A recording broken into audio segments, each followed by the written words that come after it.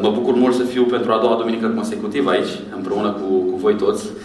Și dacă vă amintiți, duminica trecută am privit împreună la ceea ce înseamnă slujirea înflăcărată.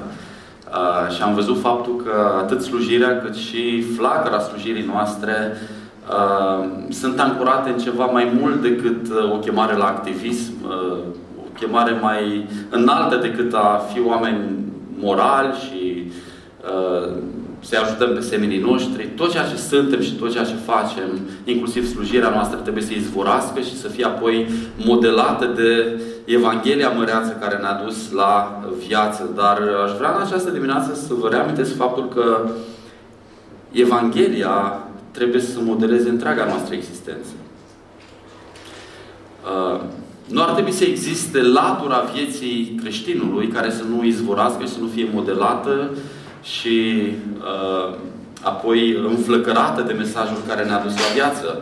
Esența Evangheliei ne învață, așa cum vă spuneam și duminica trecută, faptul că Cel care a murit pentru noi și a înviat, a murit și a înviat pentru noi ca să ne aducă la o viață în care să nu mai trăim pentru noi înșine, ci pentru Cel care a murit și a înviat pentru noi. Atât în relațiile cu cei din interiorul bisericii, cât și în relațiile cu cei din afara bisericii. Cu cei care nu-L cunosc pe Dumnezeul nostru. Noi nu suntem doar o familie adusă la viața de Domnul Iisus Hristos, care se adună între niște ziduri și aici, gata, ne-am aranjat viața, cum se spune, avem pătrățica noastră și aici învățăm cum să trăim. Nu. Evanghelia ne învață cum să trăim viața în toate departamentele vieții noastre. Într-un context de împotrivire, într-un context de ostilitate, se aflau câteva biserici din secolul I după Hristos, cărora le scrie Apostolul Petru o epistolă, prima sa epistolă. Bisericile împrăștiate prin Asia Minor, Turcia de astăzi, sub persecuție. Apostolul Petru le scrie această epistolă ca să învețe cum să-și trăiască viața, nu doar în ceea ce privește relațiile frățești, ci cum să se raporteze la cei din afară care ajung adeseori chiar să ne fie împotrivitori, să ne dea la moarte, să ne bage în închisoare, să-și bată joc de noi. Cum să ne trăim viața în lumina Evangheliei, astfel încât Evanghelia să nu aibă de suferit. Astfel încât mesajul pe care noi îl predicăm altora să fie susținut apoi din spate de faptele noastre, pentru că nu-i așa? Faptele noastre vorbesc mai tare decât vorbele noastre. Mai ales în momentul în care relațiile devin cu atât mai apropiate. Da, Apostolul Petru, dacă o să citiți prima epistolă a lui Petru, să vedeți în primul capitol, în a doua parte a capitolului 2, ne învață cum să ne raportăm la autoritățile statului, care adeseori ajung să fie nesăbuite cu noi.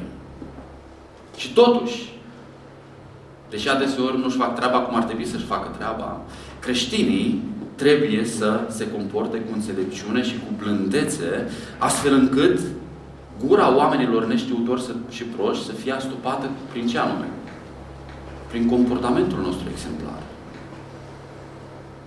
Adeseori, dacă ajungem în poziții de slujire sub un patron, servitorii din secolul de atunci sunt echivalentul patronilor din ziua de astăzi. Puțin diferit, pentru că astăzi putem să ne schimbăm jobul când vrem, avem puțin mai multă libertate. Dar, spune Apostolul Petru, chiar și stăpânilor voștri care sunt adeseori aspri, lipsiți de blândețe, răi cu voi. Cum să-i slujiți voi? Cum să le slujiți voi? Să le slujiți cu toată inima. Pentru că este un lucru plăcut dacă cineva, dacă vă uitați în capitolul 2, versetul 19-20, din prima epistolă a lui Petru, spune, este un lucru plăcut dacă cineva din cauza conștiinței față de Dumnezeu îndură întristări, suferind cum? Pe drept? Nu. Suferind pe nedrept. Căci ce onoare este să îndurați dacă ați păcătuit și sunteți loviți. Dar dacă îndurați atunci când ați făcut ce este bine și astfel suferiți, acesta este un lucru plăcut înaintea lui Dumnezeu. Este ca o jertfă de bun miros care se ridică înaintea lui Dumnezeu. Și de ce facem toate acestea? De ce să trăim în felul acesta? De ce atâta chin? De ce atâta suferință? Și iată cum Petru, din nou, la fel ca toți ceilalți apostoli, ne învață că tot ceea ce facem este fundamentat în Evanghelie. Spune versetul 21 din capitolul 2, căci la aceasta ați fost chemați, deoarece și Hristos s-a suferit pentru voi, lăsându-vă un exemplu ca să... De ce ne-a lăsat un exemplu? Ca să ne uităm la el și spunem, ce frumos. Nu. Ca să călcați pe urmele Lui. El este modelul nostru. Ei bine, cu atât mai mult acest model trebuie să se vadă cu atât mai strălucitor atunci când ajungem să avem relații foarte apropiate cu cineva. Și cu cine ajungi să ai cea mai apropiată relație în viața aceasta? Dacă Dumnezeu îți dă darul de a avea un soț sau o soție și apoi copii, nu există oameni cu care să ajungi să fii atât de apropiat, cu care să ajungi să fii chiar un, spune soțul, soția, devin un singur trup.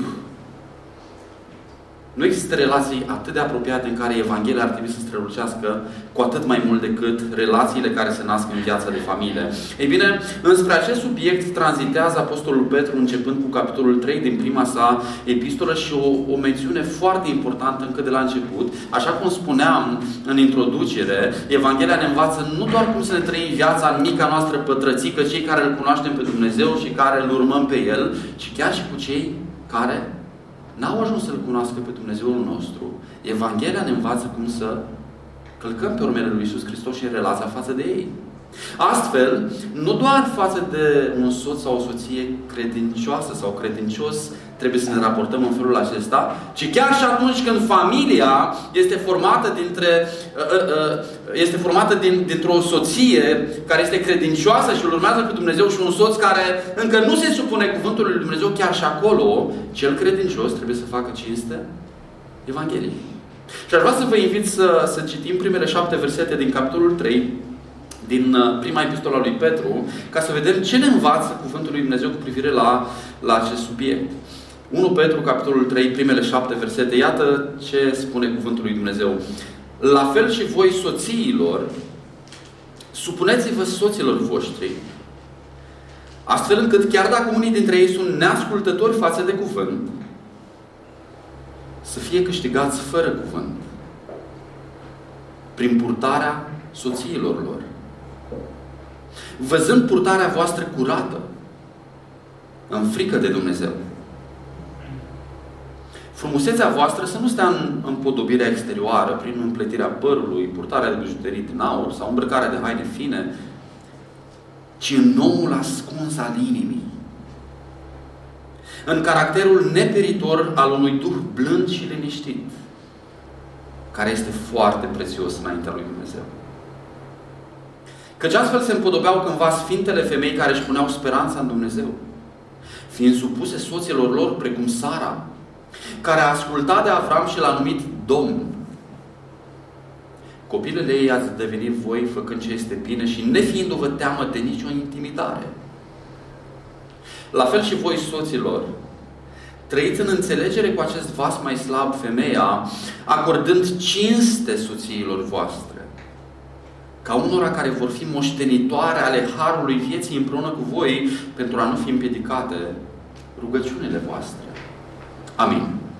Am înțeles de la fratele Betuel că deja sunteți într-un fel de miniserie pe subiecte de felul acesta, despre relația soț-soție. Veți continua să studiați și relația părinți-copii, astfel nu voi intra în toate detaliile posibile în care am putea intra în această dimineață din acest paragraf, dar încă de la început aș vrea să fac această specificație importantă. Dacă astăzi ne vom uita chiar la modul în care o soție credincioasă trebuie să ajungă să-l respecte pe soțul ei neascultător de cuvânt sau necredincios, da? Prin extrapolare am putea să spunem cu cât mai mult dacă soțul unei soții credincioase este credincios și este locuit de același Duh Sfânt, aceste principii trebuie să fie cu atât mai mult vizibile. Este un argument de la mic la mare, da? Dacă chiar față de un necredincios trebuie să se comporte astfel o soție sau un soț față de soția lui necredincioasă, cu cât mai mult atunci când cei doi sunt una în Domnul, principiile acestea trebuie să strălucească și mai tare. Și atât cum tranzitează Apostolul Petru spre subiectul discutat, tot astfel, soțiilor fiți supuse și voi soților voștri. Și conexiunea aceasta se află sub cupola exemplului despre care vorbeam mai devreme, care este așezat așa ca ca o rădăcină în capitolul 2, atunci când suntem chemați să ne raportăm, da, în Domnul, după modelul lui Hristos, chiar și față de cei împotrivitori, în capitolul 2, dacă vă uitați, tot astfel și Hristos v-a lăsat o pildă, tot astfel și voi, soțiilor, să ajungeți să vă supuneți soților voștri ca să faceți cinste Evangheliei. Și este important să înțelegem această conexiune ca să nu cădem în capcana în care să credem că femeia o fi vreun fel de sclav al bărbatului. Chemarea la supunere este de fapt o chemare la supunere reciprocă în Evanghelie. Dacă ați studiat deja Efeseni, capitolul 5, despre relația soț-soție, apoi părinți, copii, părinți, vedeți că acolo chemarea la supunere izvorăște din chemarea la care Evanghelia ne cheamă pe noi toți în relațiile noastre să ajungem să fim supuși unii altora în dragoste după modelul lui Hristos, doar că această supunere reciprocă capătă arome diferite în funcție de rolul diferit care ne-a fost încredințat. Și noi știm din Sfânta Scriptură faptul că familia este o instituție adusă în ființă de Dumnezeu, în care intră doi creștini, un bărbat și o femeie, devenind un singur trup. Dar în această instituție Dumnezeu a creat roluri distincte, diferite, pe care cei doi, în supunere reciprocă, trebuie să și le însușească. Și aș vrea ca să nu o să insist foarte mult pe acest subiect, că subiectul nostru e altul în dimineața aceasta, dar doar ca să așezăm așa un fel de mică temelie, să înțelegem că supunerea nu este dezonorantă. Nu la o astfel de supunere ne cheamă Evanghelia. De fapt, de parcă suntem, sclavul cuiva. Și aș vrea să vă gândiți la un lucru. În biserică sunt daruri diferite? Sunt daruri diferite. Nu? Ce ne învață teologia trupului? Pe care o avem în 1 Corinteni 12, Romani 12 și în alte pasaje. Faptul că Dumnezeu a gândit trupul să fie divers, cu daruri diferite, dar nu ca să existe dezbinare în trup. Și fiecare mic mădular are rolul lui specific, este de necesară trebuință trupului și ochiul nu poate să spună mâinii n-am nevoie de tine pentru că ești mână. Oare nu tocmai are nevoie de ea pentru că trupul are nevoie de mâini? Și invers. Și spune Apostolul Pavel, chiar mai mult, în trup, folosind o metaforă, mădularele care par așa de o cinste mai mică, de fapt, de alea ne îngrijim cel mai tare. Ca să nu fie niciun fel de dezbinare în trup. Trupul trebuie să funcționeze într-o armonie desăvârșită, fără să ne batem unul cu altul. Să spunem care e mai important, ochiul, mâna, piciorul. Frați și surori, vi s-a întâmplat vreodată să ții într-o așche sub unghie? Poți să zici, nu, sau să te doară o măsea tare, să se vâcnească. Zici, lasă, durea ca măseau, eu am de jucat fotbal de seară, mă duc să mă distrez cu băieții la grătar și la fotbal. Nu, când te doare o măsea, te doare tot trupul, nu? Toată viața ta simte. Așa trebuie să funcționeze trupul. Sau în biserică sunt roluri diferite. Pe unii Dumnezeu ia din congregație și îi pune spre binele trupului să fie, de exemplu, prezbiteri. Nu? Înseamnă că toți ceilalți, domne, îți de mâna a doua. Care nu-i prezbiter în biserica asta, o să intre în cer pe la o poartă low cost, așa. Suntem egali în valoare. Deși avem roluri diferite, suntem egali în valoare. Este chemată congregația să se supună prezbiterilor, să-i urmeze, atâta vreme cât ei se supun lui Hristos? Da, în armonie. Înseamnă că dacă ne supunem celor care reprezintă o autoritate, suntem mai lipsiți de valoare? Nu. Este un rol pe care ei trebuie să-l înfăptuiască în lumina chemării pe care Hristos le-a dat-o. Și exemplul, să zic așa, ultim, desăvârșit, care să ne arate că atunci când Evanghelia ne cheamă să ne supunem unii altora, dar în moduri diferite în funcție de rolul pe care îl avem, exemplul suprem care ne arată că nu e o chemare la inferioritate față de altcineva. Este însăși Sfânta Treime. Cine este modelul supunerii desăvârșite? Cine este? Filipeni, capitolul 2. Cine s-a supus, cine s-a smerit până la moarte și încă moarte de cruce? Cine este cel care a spus, eu nu pot să fac nimic de la mine, decât dacă îmi spune Tatăl meu? Cine este? Iisus Hristos, nu? Este Iisus mai puțin valoros decât Duhul Sfânt și decât Tatăl? Este El inferior, în vreun fel? Nu. Sunt absolut egale în valoare, în autoritatea pe care o au.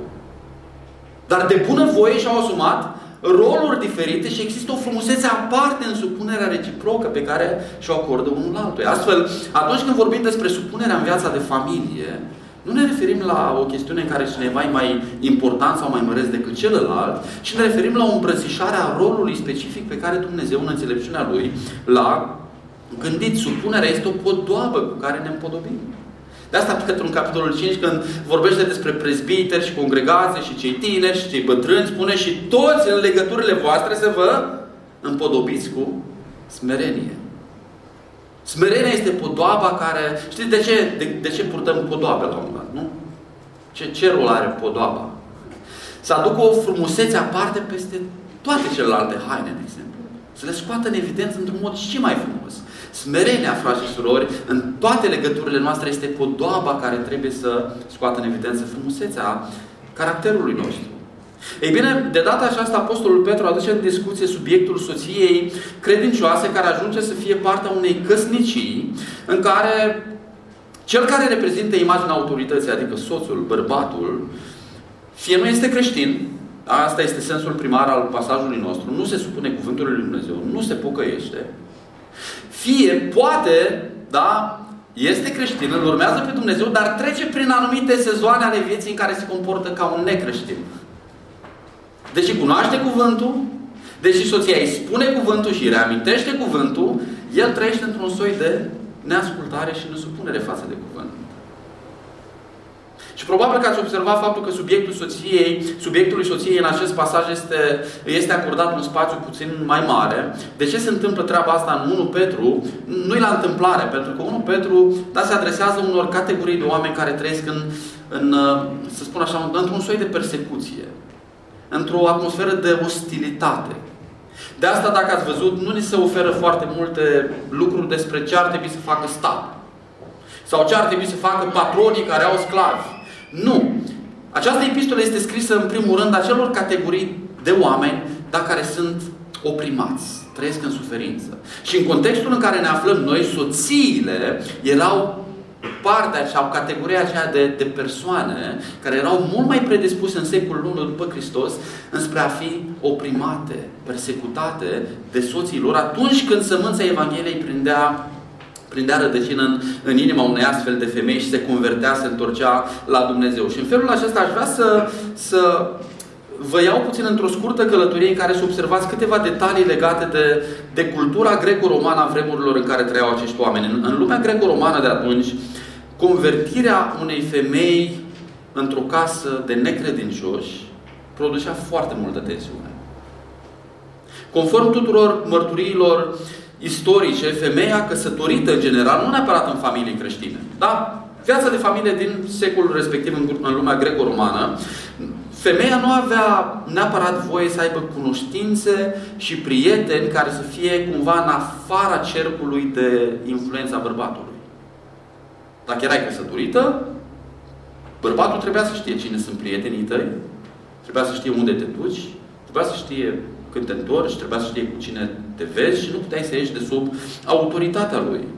Mai mult decât atât, în momentul căsătoriei, femeia era obligată prin lege să adopte toți Dumnezeii la care se închina soțul ei. Că dacă soțul venea dintr-un background religios în care se închina la 30 de zei, odată ce femeia se căsătorea cu el, trebuia să adopte felul acela de închinare. Să se închine și ea la Dumnezeii pe care bărbatul îi avea. Poate un alt motiv pentru care soților le scrie mai puțin de data aceasta Petru este și pentru că de obicei atunci când un bărbat se întorcea la Dumnezeu, era mult mai simplu pentru o femeie să îl urmeze pe el. Să înceapă și ea să vină la biserică, cum se spune. Și sunt și dovezi istorice în direcția aceasta. Dar era cu mult mai dificil ca atunci când o femeie se întorcea într-o casă necreștină la Dumnezeu să aibă influența asupra bărbatului și copiilor să-i aducă la biserică. Tocmai de asta Petru intervine și spune: trebuie să țineți cont că există niște pârghii pe care Duhul Sfânt le-a gândit și le-a lăsat, astfel încât, deși pare că ești neajutorată, totuși să există o putere prin care viața ta să aibă acces în inima soțului tău necredincios. Să aibă putere în inima soțului tău necredincios, astfel încât, prin puterea pe care Dumnezeu o manifestă prin trăirea aceasta, dacă o adopți, dacă o îmbrățișezi, soțul tău să ajungă chiar să fie câștigat pentru Hristos.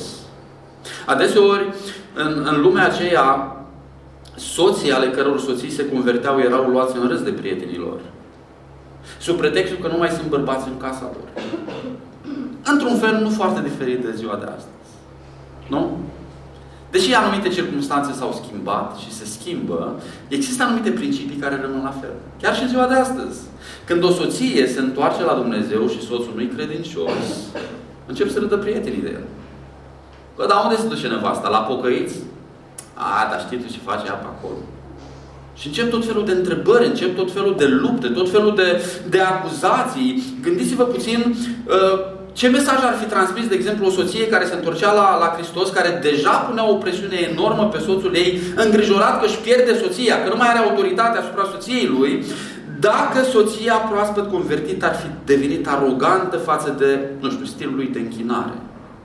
Și ar fi devenit cicălitoare față de modul lui de trai. Și să-i scoată ochii că, vezi, Doamne, acum i-a ajuns cineva, a descoperit adevăratul Dumnezeu și el e dita mai pierdut în lumea aceasta. Și să-i vorbească de pe o poziție de aroganță. Oare nu ar fi hrănit și mai mult împietrirea inimii lui? În lupta lui de a respinge creștinismul? N-ar fi încurajat ca el să ajungă mult mai repede la motive reale prin care să acuze creștinismul că instigă la rebeliune, văzând soția lui când s-a pocăit? Nu? Bă, înainte când nu era pocăită, mă iubea, făcea mâncare, era gospodină, mergea cu mine în concediu, mergea cu mine. Acum de când s-a pocăit nu mai are timp de mine. Mai mult exista un pericol real, chiar și în inima unei femei care se întorcea la Dumnezeu, fiind tânără în Hristos, poate sub pretextul că acum bărbatul ei nu-i creștin, a intrat în această comunitate în care, vezi, Doamne, atât de mulți oameni, bărbați care citesc Biblia, care se închină lui Dumnezeu, care predică cuvântul lui Dumnezeu. Lasă-mă pe ăsta nepocăit. Ia-ți unul de ăsta care îl iubește pe Dumnezeu, pe care tu îl iubești. Exista un pericol real în direcția aceasta. Și aici trebuie să ne reamintim, dacă tot am ajuns la acest subiect, chiar dacă soțul tău nu este prezbiter, nu este lider, nu este matur în Hristos, poate chiar nu-i întors deloc la Dumnezeu, el este autoritate în casa ta, înainte ca prezbiterii să fie autoritate, înainte ca păstorul să fie autoritate. Singura noastră autoritate ultimă este Hristos, da? Care lucrează prin cuvântul Lui. Și Hristos, care lucrează prin cuvântul Lui, ne învață că atunci când un bărbat și o femeie se unesc în taina căsătoriei, cei doi devin un singur trup, nimeni nu are voie să intervină acolo, nici măcar biserica, nici măcar prezbiterii. Nimeni. Nimeni. Dacă ești femeie căsătorită, nu ai voie să iei așa autoritate să o dai altuia. Nici măcar în ceea ce privește, poate chiar, nu știu, o anumită tendință, la un moment dat, chiar să ajungi să te simți mai legată din punct de vedere spiritual, emoțional, de un alt grup de bărbați care au lumină spirituală. Nu. Bărbatul tău ți-a fost dat ca să-i fii credincioasă. Doar lui să-i dai inima ta. Doar lui să-i dai emoțiile tale. Da, trăirea ta o dai cuvântului lui Dumnezeu. Da, vii să fie echipată în biserică prin lumina cuvântului. Dar cuvântul te învață că singura ta autoritate, care îi spui emoțiile tale, gândurile tale, credincioșia ta, este doar soțul tău. Indiferent de maturitatea spirituală la care a ajuns. Apoi vom vedea îndată că Dumnezeu nu este împotriva îngrijirii corporale și frumuseței exterioare. Dar în acest context în care ne aflăm, dar sper că am reușit să vă iau puțin în contextul în care ne aflăm. În acest context în care ne aflăm, un context dificil, gândiți-vă un soț necredincios, care simțea deja că își pierde soția, odată cu renunțarea la Dumnezeii străini și închinarea la acest... Cine este acest Iisus? Dar cine-i Dumnezeu Scripturii? Avea nevoie de timp de asimilare. Cum ar fi fost să o vadă, da, că pleacă la închinarea bisericii, la întâlnire unde el nu mergea și tot timpul să o vadă, nu știu câte ore în fața oglinzii, cu tot felul de haine fine, cu tot felul de machiaje, plecând din casa lui, unde te duci? Într-o comunitate în care el nu avea acces. Nu știa ce se întâmplă acolo. Nu știa unde se duce ea. Ce mesaj ar fi transmis o femeie soțului ei, da, acordând o atenție excesivă chiar și hainelor, machiajelor, modei și așa mai departe. Acesta e contextul în care ne mișcăm, în care vorbim despre lucrurile acestea. Ei bine, sperând că am reușit puțin să pun lucrurile în context, aș vrea să ne reamintim și să vedem în dimineața aceasta, foarte interesant, modul în care mesajul Evangheliei Domnului Iisus Hristos este mult mai practic și specific decât ni se pare nouă uneori. Evanghelia nu este deconectată de viața noastră de zi cu zi. De multe ori noi punem Evanghelia în termeni foarte teologici, undeva, niște cărți de teologie sistematică și nu-i rău să înțelegem teologia din spate. Dar, frați și surori, mesajul Evangheliei are de-a face cu viața noastră de zi cu zi. Cum lucrăm la locul de muncă, cum ne raportăm la soțul și la soția nostru, cum ne creștem copiii. Ce să facem atunci când soțul nu ascultă de Cuvântul lui Dumnezeu? Are un răspuns Cuvântul lui Dumnezeu pentru asta? Da! Chiar foarte specific. Ce să facem atunci când un soț ajunge să nu fie ascultător de Cuvânt? 1. Principiul supunerii nu încetează. Principiul supunerii nu încetează. Asta ne învață Cuvântul. Ce să faci dacă soțul nu ascultă? Continuă să fie o soție după voia lui Dumnezeu. Acest principiu al supunerii, sigur, operează sub frica ultimă pe care o avem fiecare dintre noi dacă suntem creștini. Nu ascultăm decât de Dumnezeu în mod ultim. Da? Tot la fel și viața bisericii. Băi, ce facem dacă prezbiterii o iau razna? Ce facem dacă prezbiterii ne învață o învățătură greșită? Păi noi nu suntem condamnați, da, până la moarte să stăm sub niște oameni, sub o biserică, sub niște prezbiteri, de teamă. Fraților, singura noastră teamă este Cuvântul lui Dumnezeu. Și trebuie să stăm fermi în fața oricui. Dar chiar și atunci Evanghelia ne învață că trebuie să stăm, dacă prezbiterii nu sunt învățători falși, să trebuiască să fie dați afară de biserică cu șuturi în fund. Luați de urechi și aruncați. Așa cum un șarpe trebuie luat de gât și aruncat. Dacă prezbiterii sunt totuși oameni ai lui Dumnezeu care predică Evanghelia, poate s-au rătăcit într-un anumit domeniu, trebuie cu respect, cu blândețe, adresate problemele, cu răbdare. Da? Tot astfel și soția. Nu înseamnă că e supusă soțul ei în toate. Adică dacă soțul o împinge la păcat, să meargă să păcătuiască. Nu la asta se referă Evanghelia. Nu. Totul până la păcat. Dar ce facem în momentul în care soțul trăiește în neascultare în perioada aceasta? Cum să mă raportez la el? Să-l privesc de sus? Să-l batjocoresc? Să râd de el? Să-mi găsesc resursele emoționale în alți bărbați pe la biserică care sunt mai maturi spiritual? Nici de cum. Niciodată. Evanghelia ne învață că o soție trebuie să-și prețuiască soțul și să stea sub autoritatea lui cu un duh blând, după modelul lui Iisus Hristos. O soție credincioasă trebuie să continue să privească la soțul ei ca la cel pe care Dumnezeu l-a așezat lângă ea, ca să fie imaginea autorității, a celui care dă direcție și în timpul maturizării lui, chiar dacă ea este mai matură, să-i fie sprijin, să-l încurajeze și să aibă răbdare cu el până în clipa în care ajunge să fie ce ar trebui să fie. Înțelegând că acest context se transformă într-o misiune extraordinară în care, iată care e scopul ultim, că poate te întrebi, dar de ce atâta răbdare? De ce atâta chin? De ce atâta muncă asiduă? Pentru că în tot ceea ce facem noi, frați și surori, avem o misiune dincolo de noi. Ai putea să te întrebi chiar și în dimineața asta, de ce trăiești tu în tot ceea ce faci? Pentru care e ținta ta? Ce țintești? Chiar și dacă sunteți o familie creștină, soț, soție, copii credincioși, amândoi credincioși, bun, care-i ținta ultima asta? Bă, ne pare rău pentru voi ăștia nefericiți care nu v-ați găsit viața la fel cum ne-am găsit-o noi. Noi suntem fericiți, visul american, domnule. Casă, servicii, tot ce trebuie, copii la casa lor, ne-am realizat în viață. Oare? Doar pentru atât trăiești? Oare nu chiar și în familia creștină soțul își dă viața pentru soție, soția se supune soțului pentru că amândoi sunt angrenați într-o misiune care trece dincolo de familia lor și de fericirea familiei lor temporară aici pe pământ, și anume ce anume? Să vestească un mesaj despre o adevărată nuntă, singură nuntă care va aduce fericirea inimilor noastre, care este doar mirele Iisus Hristos care și-a luat o mireasă, care este biserica Lui, și despre asta e misiunea vieții noastre. Să vrem să aducem cât mai mulți oameni în mireasa aceasta. Să aducem cât mai mulți oameni să audă despre Iisus Hristos și despre dragostea Lui. Asta trebuie să se întâmple și într-o familie în care unul dintre cei doi nu-i credincios. Soția ajunge să fie angrenată într-o misiune dincolo de ea, prin traiul ei, prin supunerea ei, prin tot ceea ce rabdă ea.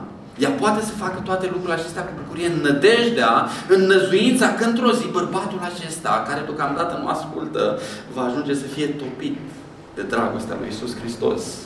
Să fie parte din mireasa lui Iisus Hristos. Cum va face asta? Spune Petru, prin puterea unei trăiri sfinte, curate și plină de respect. Foarte interesant această mențiune, dacă vă uitați, să-l câștige fără cuvânt pe cel care nu ascultă cuvântul. Ce înseamnă acest lucru? Păi, prima implicație a acestui adevăr, știți care este? Faptul că acel bărbat deja a auzit cuvântul. Nu? Să treacă la următoarea etapă, cum s-ar zice. Pentru că nu ascultă cuvântul, adică tot i s-a spus cuvântul, să treacă la următoarea etapă. Să înceapă să câștige fără cuvânt. Ce să faci dacă nu ascultă? Poate să te oprești, dacă ești soție și ești într-o perioadă grea cu soțul tău. Poate e necredincios și îl tot chem la biserică și tot îi spui de viața lui și tot îi, știu ce discuții sunt. Sau poate ai un soț credincios, poate e bebeluș în Hristos, sau poate e imatur, poate e îndărătnic în perioada aceasta și da, sunt porunci clare în cuvântul lui Dumnezeu, tot i le-ai spus și nu le face. Ce ar trebui să faci? Poate să te oprești o perioadă din a-i ține predici moralizatoare? Te-ai gândit vreodată la asta? Că s-ar putea să faci mai mult bine uneori tăcând decât vorbind continuu? Prin vorbirea constantă, care pe el îl ofensează, s-ar putea să ajungi să-l împietrești și mai tare. Întrucât ceea ce îi transmiți soțului, care are în el din creație nevoia aceasta de a da direcție, de a conduce, de a își manifesta autoritatea, așa l-a creat pe el Dumnezeu, când tu ești cicălitoare și împingi limita dincolo de ce îți spune el că ar trebui să faci, îi transmiți că te ridici deasupra autorității lui. Și asta nu face decât să-l îndepărteze mai tare, să-l înrăiască mai tare. Poate adeseori să facă lucruri pe care n-ar vrea să le facă. Nu ar vrea să le facă, dar le face în adins pentru că îi zdrobește sentimentul de autoritate. Și vrea, deși într-un mod păcătos, firește, el nu face decât să vrea să-ți demonstreze cine e autoritatea în casă. Că nu face el ce îi spui tu și când îi spui tu și cum îi spui tu. În astfel de cazuri, soțiile credincioase trebuie să ajungă să înțeleagă că există momente în care persoasiunea continuă prin vorbe nu are niciun efect asupra inimii soțului ei, poate decât un efect invers. Însă, dragi surori, în Hristos, există o armă letală pentru inima unui bărbat neascultător. Există o armă căreia în cele din urmă, dacă alegem calea credinței, el îi va ceda. De asta este o luptă prin credință. Nu-i prin vedere. Pentru că dacă e să mergem prin vedere, dacă e să mergem prin sforurile pe care vedem noi că putem să le tragem, cu câte legi mai tare de sforurile alea, cu atât lucrurile nu ies, se dărâmă. Dar în momentul în care alegi să mergi pe principiile pe care Dumnezeu le așează, o să fii uimită să vezi ce putere are cuvântul lui Dumnezeu și învățătura cuvântului lui Dumnezeu. Există parcă așa un fel de loc tainic în inima unui bărbat în care tăcerea soției lui, blândețea ei, răbdarea ei, vorbește mai tare decât orice predică. Este mai puternică decât orice sesiune de consiliere cu cel mai tare pastor, presbiter, cum vreți să-l numiți. Blândețea ei, Duhul ei, tăcerea ei, slujirea ei, traiul ei curat, respectuos, supus, ajunge să-l sfarme pe un bărbat împietrit. Și aș vrea să vă gândiți la un aspect. Dacă o astfel de trăire ajunge să îl topească pe picioare chiar și pe un soț necredincios. Mi-amintesc acum despre discuții cu oameni din lume care erau soți răi. Dar discuții la care eu am asistat. Erau soți răi. Își înșelau soțiile și așa mai departe. Și unii dintre ei aveau soții care, deși nu-L cunoșteau pe Hristos, din conștiința lor, pentru că, până la urmă, sunt creația lui Dumnezeu și își iubeau soții. Și nu renunț la el, stau lângă el. Soțul acela vedea trăirea ei, iubirea ei. Și ajungea și spunea, plângea ca un copil și spunea, mă simt atât de murdar. Nu mai știu ce să fac. Conștiința mea atât de încărcată când o văd pe soția mea cum eu îi fac doar rău și ea îmi face bine. Acum gândiți-vă la un aspect. În ce fel inima unui soț credincios locuită de Duhul Sfânt, care își dorește să fie sfânt, își dorește să înainteze pe calea lui Dumnezeu, dar nu poate uneori tot timpul, uneori e rău. Asta e viața. Da? Se lasă în capcana firii lui pământ și e rău. E încăpățânat. Îți vine să le iei de mânuță să-l aduci la comitet. Când începi să îmbrățișezi o trăire sfântă, ca femeile pe care le prezintă Scriptura că sunt sfinte, blânde, liniștite, cu cât mai mult inima unui bărbat locuită de Duhul Sfânt va ceda. Nu există altă șansă. Va ceda. Într-un fel sau altul, inima lui va ceda. Dacă ești soție, gândește la să spun așa, un fel de temă pentru acasă. Un fel de aplicație cât de practică posibil. Ce ar fi să spui, uite, dragul meu soț, aș vrea să bem un cafea împreună și să-l asculți. Știți că nu doar femeile au nevoie să fie ascultate? Au și chiar dacă sunt așa, noi suntem mai mutălăi, mai tăcuți, mai în lumea noastră, mai... Dacă există un cadru creat în care simțim că putem să ne deschidem inima, avem multe de spus. Avem multe de spus. Să creezi un cadru în care să-i spui, uite, ce anume simți tu la mine când te rănești? Ce anume te face să fii atât de închis cu mine? Ce anume te face parcă să nu vrei să fii prieten cu mine? Ce anume nu-ți place când vorbesc, când reacționezi, Și o să fiu uimită să descoperi că cel mai mare lucru care îl îndepărtează adeseori pe un bărbat este disprețul transmis prin nesupunere. Atunci când simte că îl disprețuiești prin atitudinea ta de nesupunere. Atunci când poate vorbirea ta constantă în centrul ei are mai mult de a face nu cu prețuirea față de el, ci cu lacunele pe care le are. Și simte că mereu el trebuie să fie ceva mai bun, că niciodată nu e suficient pentru tine. Și valabil și invers. Când atitudinea ta este una de blândețe, de respect, poate ai testat asta, poate ai trăit-o deja. Când Duhul tău este unul potrivit, este o plăcere pentru soțul acela să înceapă să audă ce îi spui și să facă schimbări în viața lui. Și o să-ți zic că dacă îl iei cum trebuie, în spiritul Scripturii spun așa este. Mă lupt cu asta. Recunosc. Văd. Roagă-te pentru mine. Am nevoie de ajutor. Nici mie nu-mi place aici. Nu vreau să rămân aici. O să mă sprijin?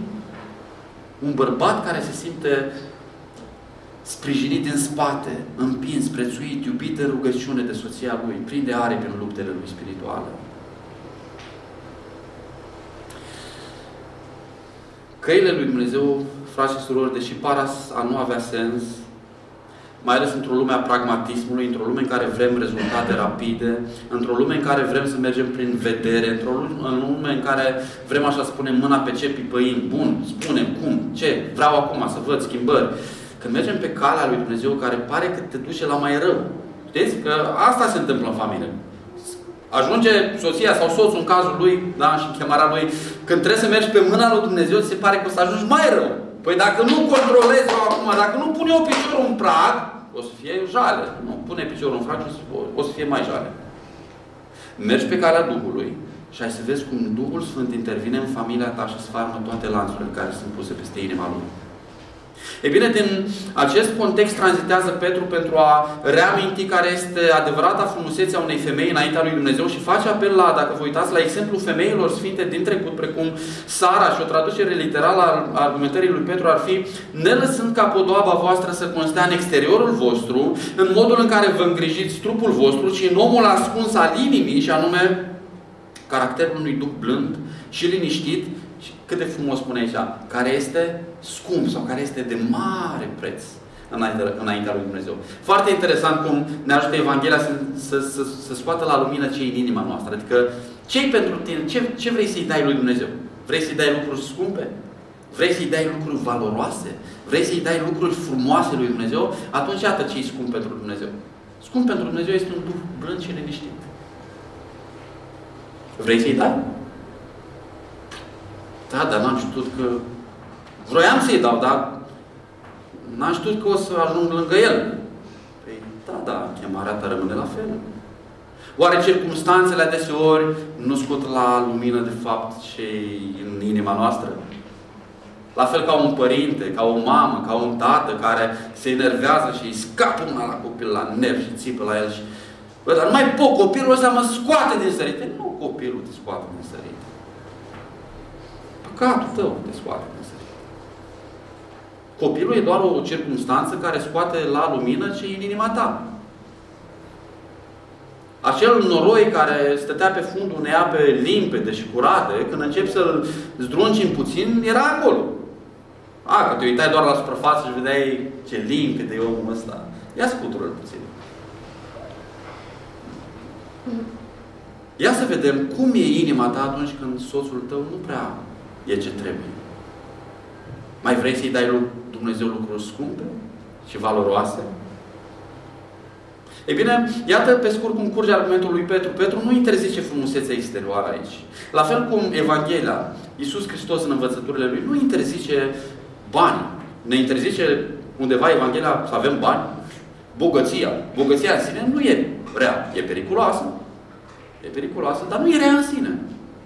Dumnezeu ne dă toate lucrurile ca să ne bucurăm de ele. În momentul în care inima noastră devine într-un mod idolatru, atașată de lucrurile acestea și le folosim într-un mod care nu face cinste Evanghelia, atunci ele devin păcătoase în inima noastră pentru noi. Dar în ele, lucrurile nu sunt păcătoase.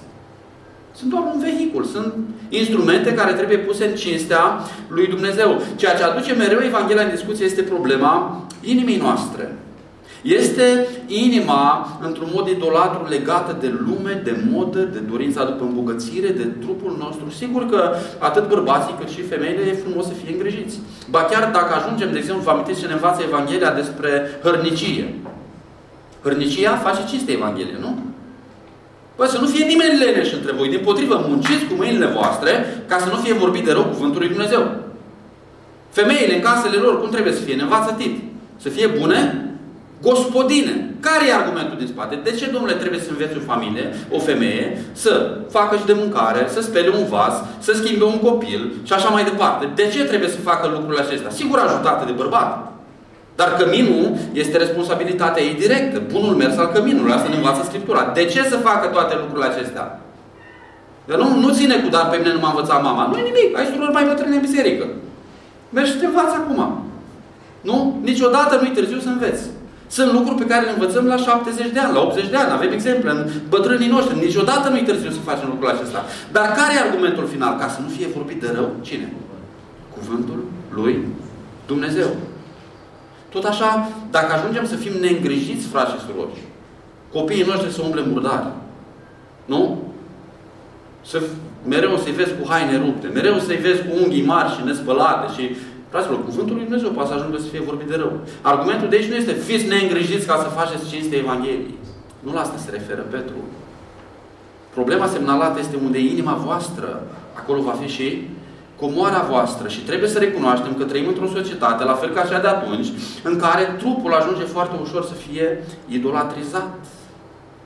Idolatria se manifestă prin exces de atenție, exces de bani cheltuiți în această direcție, într-o atmosferă de opulență, de extravaganță.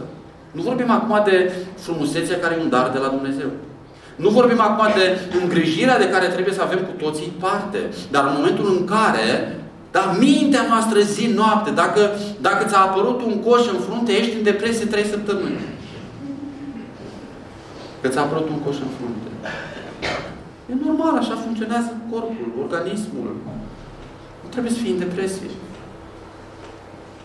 De asemenea, ceea ce trebuie să scoată în evidență frumusețea unei femei. Da? Ne îngrijim cu toții, dar ceea ce trebuie să strălucească într-o femeie evlavioasă este caracterul ei, asemănarea cu Iisus Hristos.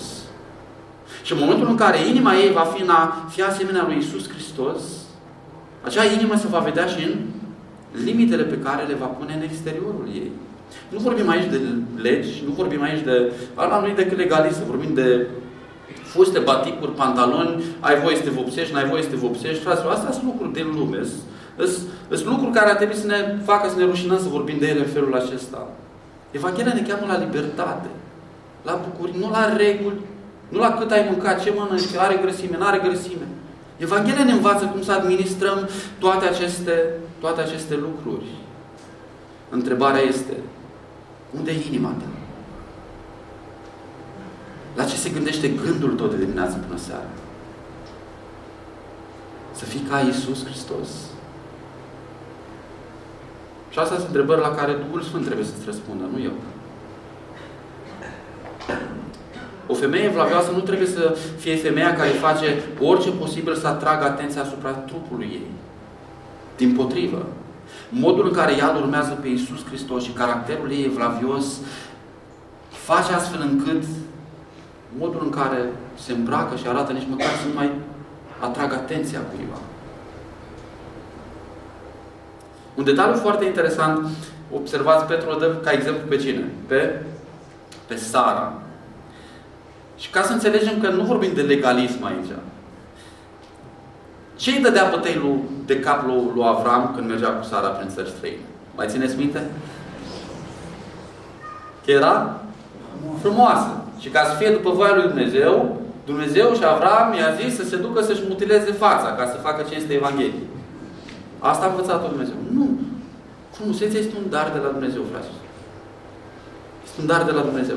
Dumnezeu ne-a creat în felul acesta. Și orice om e frumos, apropo. Când darurile lui Dumnezeu devin idolul inimii noastre și pun stăpânire pe noi, atunci este o problemă. Atunci este o problemă. Fiicele ei spune, v-ați făcut voi dacă trăiți după modelul ei. Și iată câteva detalii interesante.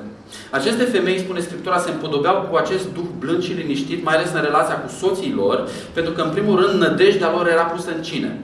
În Dumnezeu. Își puneau încrederea în Dumnezeu. Înțelegeți? Ele n-au îmbrățișat acest trai în supunere față de soții lor, pentru că erau inferioare intelectual soților. Pentru că aduceau mai puțin bani în casă decât soții. Deci, ne supunem. Nu ăsta e argumentul Evangheliei. Ci pentru că nădăjdeau în Dumnezeu și își puneau încrederea în Dumnezeu și le plăcea să-L urmeze pe Dumnezeu, de asta ajunseseră să fie supuse soților lor. Și iată cum curge argumentul. Spune, astfel se împodobeau în trecut femeile sfinte, împodobindu-se fiind supuse soților lor. Și în viața de căsnicie nu există podoabă mai frumoasă pe care o soție o poate purta decât supunerea față de soțul ei în frică de Dumnezeu, nu de soțul ei. Femei care erau supuse ca Sara, care ce făcea? Cum își manifesta supunerea Sara? Care ce spune? Îl asculta pe Avram. Cât de specific e cuvântul lui Dumnezeu. Cu alte cuvinte, nu poți separa ideea supunerii de realitatea ascultării. Supunerea se va manifesta în ascultare. Asta nu înseamnă inferioritate, așa cum Iisus nu este inferior Tatălui în natura Lui, dar cu bucurie și cu drag se spunea planului Tatălui în toate lucrurile. Și foarte interesant, acest pasaj din Vechiul Testament la care face Apostolul Petru aluzie, ne ajută să vedem ceva din adâncul inimii unei astfel de femei. Geneza 18, capitolul cu versetul 2. Ăla e pasajul la care face aluzie aici Petru și spune: când Sara, vă amintiți, stătea la ușa cortului și aude că Dumnezeu a făcut o promisiune, că le va da un fiu, Sara ajunge să râdă în ea însăși de ideea aceasta. Privește la Avram și vede că e în vârstă, privește la ea și vede că este în vârstă și spune, de asemenea, Domnul meu, bărbatul meu, este înaintat în vârstă. O mențiune importantă. Cu cine vorbea Sara? N-aveau o audiență acolo. Bărbații erau acolo, mâncau împreună, vorbeau la ușa cortului și Sara stă la ușa cortului și stă și se gândește. Unde? În ea însăși. Și începe să vorbească. Vi se întâmplă vreodată să vorbiți cu voi și eu? În cânturi? Dar ni se întâmplă. Și vorbește în ea însăși și spune: De asemenea, Domnul meu, bărbatul meu, este înaintat în vârstă. Iată pe Sara, care scoate la lumină ceva ce avea în inimă atunci când nimeni nu era acolo de față. Și asta e foarte important. În inima ei, Sara îl numește pe Avram Domnul ei, soțul meu, cel care mi este autoritate, cel căruia îi sunt credincioasă. Cu alte cuvinte, chiar și în cel mai tainic loc al inimii ei, Sara era credincioasă și fidelă soțului ei, chiar dacă nu era nimeni de față. Dacă ești soră în Domnul, ce vorbești și ce simți față de soțul tău când soțul tău nu e prezent? Cum vorbești despre el atunci când vorbești doar în mintea ta? Cum vorbești despre el atunci când te vezi cu surorile la cafea? Și trebuie să spui tu, cine-i soțul tău? Sigur, asta nu înseamnă că nu ne rugăm unul pentru altul, că nu trebuie să ajungem să avem confidenți, că nu trebuie să ne mărturisim, am nevoie de ajutor, m-am certat cu soțul, m-am certat cu soția, roagă-te cu mine, dar în adâncul inimii tale există prețuire față de el. Atunci când el nu e acolo, ce urme lași în spate prin vorbele tale despre el? Înainte de a încheia cu câteva gânduri și despre frați, poate au rămas, n-am avut timp astăzi să vorbim puțin despre subiectul acesta al podoabelor, hainelor, dar dacă în urma unui astfel de mesaj, da, rămân gânduri, bun, și acum cum ne îmbrăcăm? Băi, ai voie să, nu știu ce, să te vopsești pe păr, ai voie să, nu știu, porți haina aia, frați și sură, nu, biserica nu trebuie să reglementeze reguli de felul acesta. Evanghelia ne învață principii. Principii care atunci când sunt îmbrățișate, Duhul Sfânt ne dă lumină. Fii onestă cu inima ta, roagă-te în prezența lui Dumnezeu. Spune, Doamne, vreau o inimă care să nu fie extravagantă. Vreau o inimă care să manifeste în frumusețea modestiei. Învață-mă tu cum înseamnă asta. Ce înseamnă asta? Și Duhul Sfânt te va învăța. Apoi, dacă ești căsătorită cu un soț credincios, mergi la soțul tău și cere sfatul. E un sfat foarte bun și practic. Mai întreabă-l din când în când ești pe ușă, cum crezi că arăt? E bine? Se pare ceva exagerat? Și dacă soțul tău este locuit de Duhul Sfânt, va ști să-ți spună. Băi, mi se pare cam așa. Sau, cred că ar merge altfel dacă mergem în întâlnirea asta. Au și soții lumina lor. Poate să vină cu niște sfaturi înțelepte. Și mai mult decât atât. Poate că nici măcar lucrul ăsta nu e suficient, că și el nu știe. Ei, da, nu știu. Că uneori nu-și dau seama. Dar știți ce ne învață și experiența și anii prin care trecem? Dacă și Scriptura până la urmă, cine le păstoresc pe cele mai tinere în viața bisericii? Cele mai mature în Domnul. Caut o soră mai matură decât tine. O soră care e un exemplu de evlavie în viața aceasta. O soră care are experiență cu Dumnezeu. Și mergi și întreabă, sora, ai vrea să fii pentru mine un fel de mentor, o perioadă? Ajută-mă. Crezi că e ceva ciudat la mine? Învață-mă, vreau să învăț. Fraților, ce vorbim noi aici e Scriptură, nu e altceva. Sunt principii pe care Evanghelia ne le-a lăsat pe paginile Sfintei Scripturi. Și în momentul în care inima noastră este dedicată lui Dumnezeu, va începe să ne placă să trăim după modelul lui Dumnezeu. Vom începe să practicăm astfel de principii și o să vedeți ce libertate aduc aceste principii, ca într-o familie, ca în viața unei familii. Și acum, spre final, puține gânduri pe scurt despre bărbați, că timpul e cam înaintat. Dar nu doar de asta, dar iată că și textul ne-a impus o astfel de lungime, dar spune la fel și voi, soților, trăiți în înțelegere cu acest vas mai slab femeie, acordând cinste soțiilor voastre ca unora care vor fi moștenitoare ale harului vieții împreună cu voi pentru a nu fi împiedicate rugăciunile voastre. Și încă de la început, observați, dragi frați, miza este uriașă pentru noi bărbații. De modul în care ne vom raporta la soțiile noastre, depinde modul în care Dumnezeu ne ascultă sau nu ne ascultă. Se pare o miză mică? Ne mirăm de multe ori. De ce nu ne ies lucrurile în viață? De ce nu reușim să dăm direcție căminului? De ce nu știu ce? Planuri mai avem noi. Că avem multe planuri. Bărbații au multe planuri. Tot timpul. Poate te-ai gândit vreodată că s-ar putea ca lucrurile, viața ta spirituală să stea pe loc.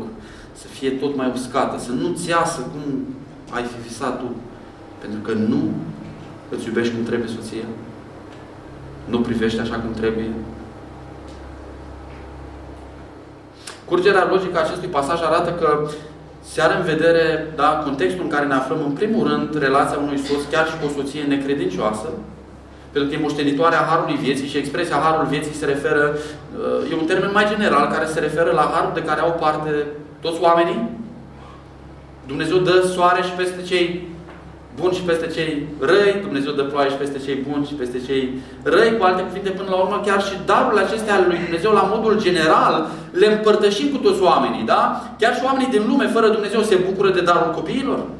Se bucură de darul căsniciei. Se bucură din plin mulți dintre ei. Îți darul de la Dumnezeu, doar că ei nu recunosc. Da? Cine este Creatorul, cine este Dătătorul. Dar eu care am lumină, să spun că am ajuns și am o soție necredincioasă, cu atât mai mult eu trebuie să trăiesc Evanghelia lângă soția mea necredincioasă, să o ajut să înțeleagă de ce eu trăiesc în felul acesta.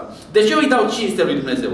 De ce eu o protejez în felul acesta? De ce eu iubesc în felul acesta? Pentru că eu am o motivație mai mare decât poate ea să înțeleagă. Dar la fel ca și în cazul soților necredincioși, dacă față de o soție chiar necredincioasă, trebuie să o privesc și să o prețuiesc în felul acesta, cu cât mai mult atunci când cea care este pusă lângă tine este prințesa împăratului. Așa cum e ea. Este fiica regelui. Ți-a dat-o pentru o perioadă. De ce ți-a dat-o? Să o faci să înflorească ca o grădină. Poate are multe burieni. Poate are multe lacune. Vine dintr-un trecut în care părinții ei n-au educat-o în multe lucruri, poate. Aduce din părinții ei atât de multe lipsuri. Ce să faci? Păi nu trebuie să privești la ea și să-i spui, ești ca maică ta.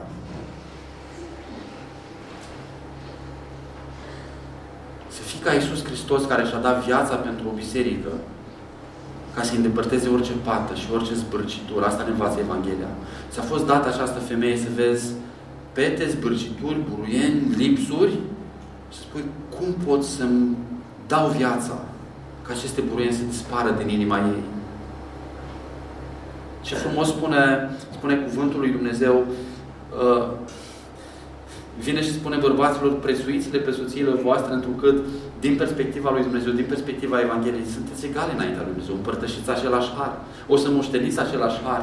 Aveți același drept la viață. Da, aveți roluri diferite, dar sunteți egale în valoarea voastră. Sunteți ființe create. Și în taina aceasta a căsătoriei, da, când intrați, fiți blânzi și gentili cu ele ca și cu un vas mai slab. La ce se referă acest vas mai slab? Niciunde pe paginile Noului Testament, și vă promit că încheiem. Dar i-am zis lui fratele Petru, frate, dacă nu ești aici, când pisica nu e acasă, șoarecii joacă pe masă. Niciunde pe paginile Noului Testament nu găsești suport biblic pentru a susține că femeia este inferioară bărbatului. Intelectual, spiritual, emoțional. Ea este doar croită într-un mod diferit decât bărbatul. Este adusă în ființă cu daruri diferite și cu un mod diferit de a gândi, de a gestiona presiunile, cu scopul de a-i fi un ajutor potrivit soțului ei, bărbatului ei. Femeia nu trebuie să fie bruscată cum ne bruscăm noi bărbații unii pe alții. Femeia trebuie să ajungă să fie îngrijită ca un vas mai fragil. Acesta este sensul. Ca un vas de porțelan care poate să crape mai ușor. O cană de tablu mai scape gresii. Se îndoaie și o întrebi cu patentul. Și ea tot funcționează. Bei cu ea până la adânci bătrânețe. Dar un vas de porțelan se crapă ușor. Suferă altfel. Gândește altfel. Și noi cei care ajungem să ne umflăm cu pieptul în față că suntem bărbați, că suntem logici, că suntem raționali, că tu n-ai logică în argumentul tău, că tu nu înțelegi. Când te smerește Evanghelia, ajungi să-ți dai seama că acele atenționări pe care adeseori soția ta ți le aduce, că e cu privire la viața ta personală cu Domnul, că e cu privire la viitorul vostru ca familie, că e cu privire la anumite relații în care ea spune, cred că relația cu prietenul ăsta tău, nu știu de ce, dar nu, doamne, că știu eu, îmi spui mie, am dormit cu el în același pat, am fost colegi, am trecut, camarad cu mine. Și ați tot zice, băi, nu, ceva e în neregulă. Și nu trece mult timp și îți dai seama că exact cum spunea ea era. De ce? Pentru că mintea ei funcționează diferit. Percepe lucrurile diferit. Și Evanghelia te învață că trebuie și tu să te supui ei. care e ajutorul tău potrivit, la fel cum, da, deși există un pilot la volan, fără copilot, ce ar fi? S-ar duce în șanț. S-ar duce în șanț. Da, deși ești tu la volan, lasă-o pe soția ta să vină spre tine, că dacă te iubește, te duce la bine când îți spune lucruri. Dacă e locuită de Duhul Sfânt și îți semnalează lucruri, îți vrea binele, pentru că te iubește. Pentru că te iubește. Așa încălcită, cum pare mintea ei. Cu multe canale, cu multe substraturi. Tu te oprești și spui, dar ce n-ai zis deodată așa? O trebuie să pierdem 3 zile de șartă ca să... Pe scurt. Are nevoie, pentru că trebuie să-ți explice ceva ce tu încă nu simți. Și închei cu gândurile acestea pentru noi soții. Spune că trebuie să ajungem să trăim în conformitate cu cunoștința, cu cunoașterea, și e un termen care se referă în primul rând la o cunoaștere biblică. Dacă ești adus la Dumnezeu și dacă ai cunoștința Evangheliei, frate, comportă-te cu soția ta prin lumina cunoașterei. Adică trebuie să te asiguri că te comporți cu soția ta și o conduci după modelul Scripturii, după învățăturile Scripturii, și tu, cocoșul cu pieptul în față, care spui că spargi munții, întrebarea este, îi spargi după perceptele găsite în Sfintele Scripturi sau după bărbăția în felul lumii? Îți păstorești soția? Tu, curajosul, care spui că i-a dus lumea la picioare, îți cere Evanghelia să aduci lumea la picioare? Dacă da, fă-o. Dar dacă nu, îți păstorești soția? Îi citești din Biblie?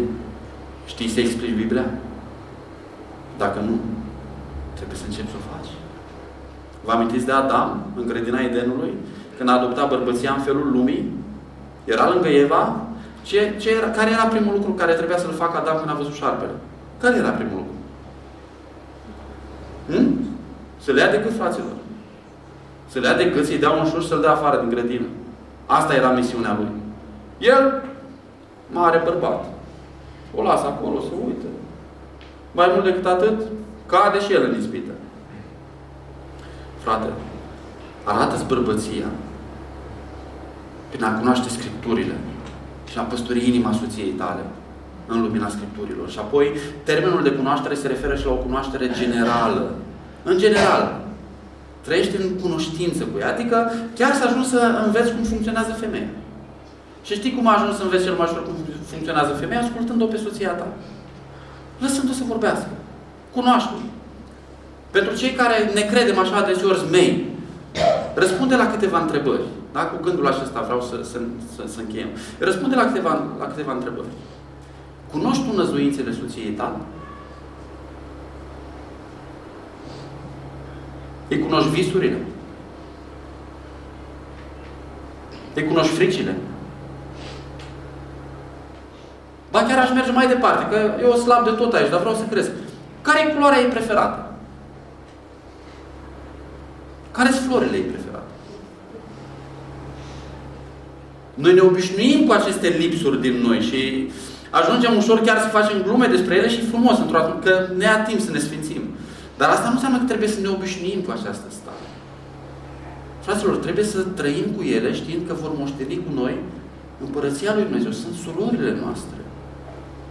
Mai mult decât atât, sunt mai fragile și trebuie îngrijite și mai mult.